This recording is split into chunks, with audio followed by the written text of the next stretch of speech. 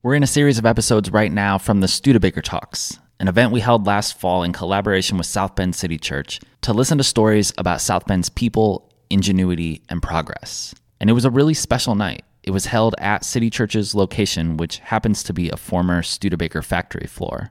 We had 7 speakers, a sold-out crowd of 250 people, and we raised nearly $3,000 for the South Bend Education Foundation.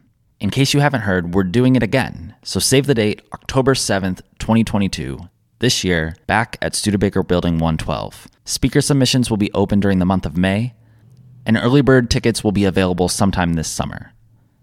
Today, we're hearing from Juan Constantino, the executive director of La Casa de Amistad, as he shares his personal story of immigrating to the United States and finding a sense of purpose here in South Bend.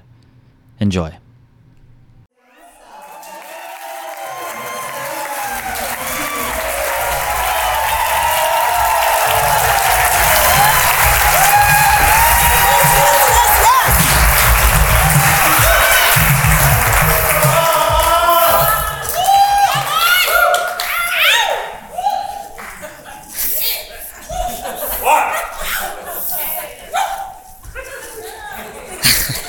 Thanks, guys. All right. We, as a community, need to be kind and create spaces where people feel welcomed and they belong.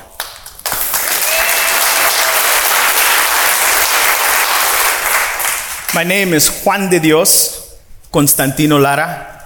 I was born in Ciudad Madero, Tamaulipas, in Mexico. My parents and I, with my older brother, lived with my grandparents in a very small home. It was a concrete slab. Our shower was outside with the curtain rod and a bucket with holes in it that we would fill up with water and let us trickle down for us to shower. My mom only had an education up until the 4th grade, because at that point in time when she was going to school, all she could get was a notepad and a pencil that had her last year, the entire school year. My father only went to school up until the 8th grade, and then he picked up the trades in welding. My parents came together, and then they got married and had a couple of kids, and were living with my grandparents in Mexico. But what they both knew was they had these 2 young boys that probably were going to have the opportunities that they didn't get in Mexico. So they were in conversations around this thing known as the American dream. My father and mother decided that my dad was going to leave the family and immigrate and hire a coyote, someone who helped him get across the border when I was 2 years old. So my dad left.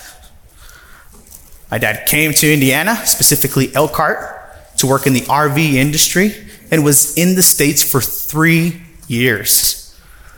Mind you, I was 2 when my father left. For 3 years, I didn't see my dad. And then my mom and dad had a conversation. Hey, we've got one of 2 options. 1, you come back and we bring this family together. Or 2, we pay for another coyote so that the kids and I can immigrate to the US and the kids can pursue an education. Because it's not enough for you to just send money to Mexico. My parents weren't going backwards, so they said, we're going with option 2, so they hired a coyote. So we began the trip to cross the border. I remember a couple of things when I was just a child at the age of 5. One was there was a river that we had to cross. And the coyote had trash bags. He took a trash bag, opened it up, and then tied it. And then took another one and did the same thing. You can imagine what they look like now. I was supposed to hold on to each side of the trash bag. My older brother was supposed to be behind me. And then my mom was going to walk beside us so we could cross the river. As we made the trip across the border and made our journey into the US, there were certain stops where we could get water and eat. In one particular home, a woman took in the immigrants that were in this van and fed them. And she was doing this for various folks. She would go out to a fast food restaurant and buy several burgers and make sure that everyone got fed. Well, there was this 5-year-old boy who didn't eat. Because that 5-year-old boy, all he said was, solo quiero mi arroz en frijoles. All I want is rice and beans.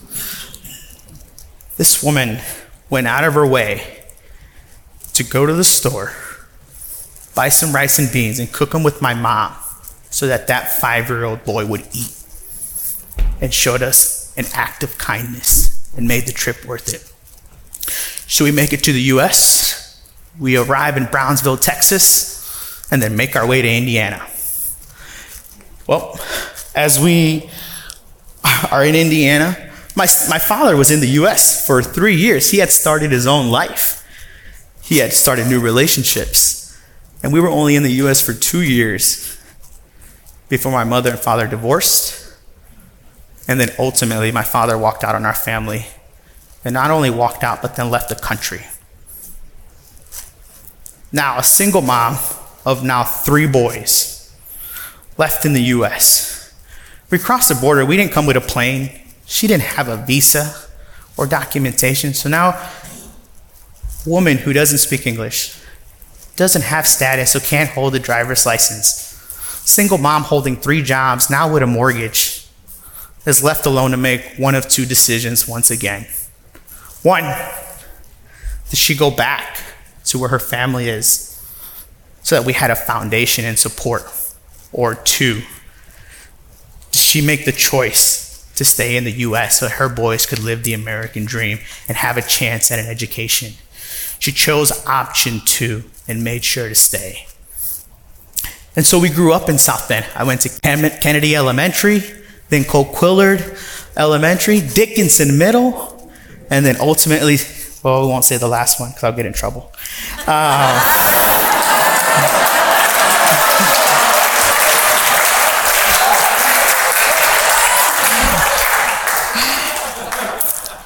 And as we were told to do when you're in 7th and 8th grade in the state of Indiana, apply for 21st century scholarships. Make sure you get those 4 years of free college tuition in an 8-state university. So we did because they told us we should. My older brother and I are 3 years apart. I'm starting my freshman year. He's now in his senior year. He goes, applies to colleges, decides to go to IUSB.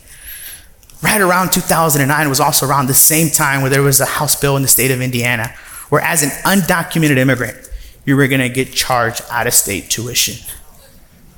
So what was one of the most affordable universities in the state of Indiana almost tripled in tuition for him. I knew, because I was undocumented and I didn't have this thing known as a social security number, that I'd be next. Well, my brother didn't give up. Went to Ivy Tech and continued education. But I wanted to make sure to have a different opportunity. So as I'm going through high school and I'm applying for all these universities and I'm going through the whole rigmarole, my Spanish teacher pulls me aside and he goes, "Hey, Juan, can I talk to you? How's the college application process going?" It's like, "Great, Joe. Applying to Ball State, IU, Indiana Wesleyan. I got in early. I think it's going to be good." He goes, "Good, Juan. What kind of scholarships do you got?" It's like, "Well, I'm trying to figure that out. I couldn't apply for FAFSA. I couldn't get 21st century scholarships. Everything had to be a private scholarship. Not to mention, as an undocumented student with no social security number, I'd be charged out-of-state tuition." He goes, "Juan, you should really go across the field there and go talk to my friend Mike at Holy Cross College. They've got a scholarship, 4 years, for an undocumented student here in the area." I said, "Holy Cross, the school right there, they got like 500 students, smaller than our school." He goes, "You should go check them out." Okay. So I meet with Mike, I get the tour, I start going through the process. Come to find out, this wasn't public news. The whole world didn't know Holy Cross College had this scholarship known as the Juan Diego Scholarship for undocumented students in the area. It wasn't publicized. They didn't have to tell the world. They were just doing the right thing to welcome undocumented immigrants and give them an opportunity. As I'm going through the interview process, I'm in the final stage. There's a panel of folks. I'm scared out of my mind. I'm going through the interview. And at the end of the interview, I kid you not, I have no idea what possessed me to say this. But they were like, "Juan, if you get this scholarship, what are you going to do for Holy Cross College?" Well, I sat there and said, "Well, tell you what, Brother Nick, You don't got to give me the scholarship. Matter of fact, I don't want it. Because regardless of what you choose to do, I am going to go to this college because it is the only college that welcomed me as an individual and would give me an opportunity to get an education.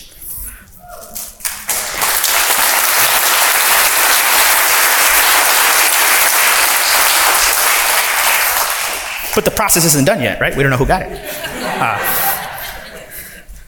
And so I'm in high school. We have a mass once a month. One male, one female student gets this award known as a community service award. It's usually your top 10 students in the school. To be clear, I was not a top 10 student, probably not even top 50%, if I'm being honest.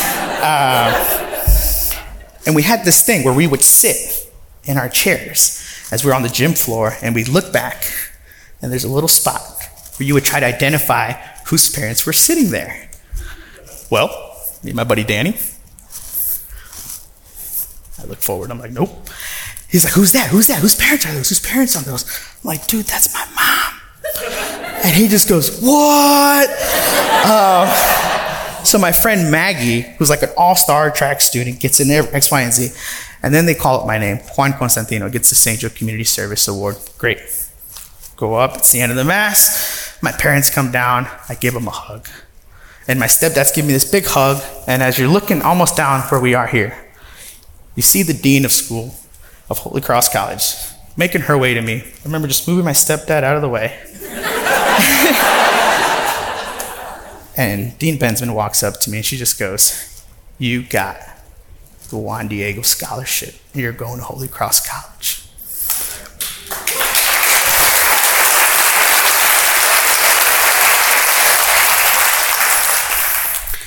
And so what that meant was also in 2012, the Obama administration put into effect a program known as Deferred Action for Childhood Arrivals. So all of a sudden, this undocumented student could get a license, an ID, something known as a social security number, and damn it, when I'm done with college, I can flex my degree. Well, we're getting ready to get done with college. What are we gonna do? I'm looking at a job at Mizzou. I interned in the development department, was fundraising at Holy Cross College, and I was like, and they recommended it, assistant director of who knows what for the annual fund. Great, sounds great, pays a lot of money, that looks good. Another intern who was in our department happened to work for this small place known as La Casa de Amistad. She goes, hey Juan, you should look at this position, they're gonna make it full-time, programming assistant with La Casa de Amistad. I was like, oh, yeah, let's see. And I was like, oh, Sam. Yeah, I know Sam. Sam and I have done a couple of panel discussions together. We did one at the St. Joe County Public Library. We've met with our, elected officials. I'll apply. Send an email out to Sam. Boom. Well, go through the interview process. Forget to email Sam back. Sam goes, dude, you got the job. Do you want it? Yeah, I want the job. Well, my mom was like, honey, what are you doing? You just went to school for 4 years, and you just took a job that paid you $12.50 an hour. What are you doing? It's like, well, Ma, I'm working with the kids in the summertime. We're taking them on several college tours. Matter of fact, I just went to the University of Michigan, and then we're going to Michigan State next Friday. I just helped a woman create a resume, and now she's making like $60,000 a year, which also didn't make her happy because this woman was making $60,000 a year, and I wasn't. She sits me down periodically for several months and was like, honey, when are you going to leave? Of which, that's how our parents define success, right? Almost to a monetary value, which is okay. Because she worked pretty hard for us to get here. Well, another time comes around, she sits me down and talks to me. She goes, honey, sit down. Like, yeah, Mom. How's work going? I'm like, work's good. She goes, good. I'm like, I'm waiting for it. She goes, well, I just want you to know that whenever a student comes up to you and asks you for help, whenever a family is there asking for services, whenever you see a mom come into that food pantry, that you see it in the lens of it being me. Because when your father walked out on us, that was the food pantry we went to. And you need to be the person that you needed when you were growing up. And so I clearly stayed at La Casa de Amistad. And it came full circle for me, because not only did Holy Cross College welcome me and give me an opportunity to get my college education, but La Casa de Amistad, not only for my family when I was 7 years old, allowed my family to feel like they belonged in this city and in this country, because we do. And whether it's a woman who, as we're crossing the border, makes me arroz and frijoles and shares an act of kindness, or a friend like the one that you see here who joins me at a steaming hot rally for families that belong together, that he showed up. Or whether it's community leaders like a Jesus Rivera, a Mayor Pete, a Sam, who work hard to put programs into effect, like the South Bend ID program, so people know that they're welcomed in the city and that this is their city, and that they can get an ID card in the city of South Bend and now in 3 other cities. Or whether it's a moment like this, where all of you show up, either here or in a rally like the one we see up there, advocating and fighting for immigrant rights, to let our community know that they belong here. We, as a community, need to be kind and create spaces where people feel like they are welcomed and belong, for our friends, for our families, for our neighbors, and for a family like mine. Thank you.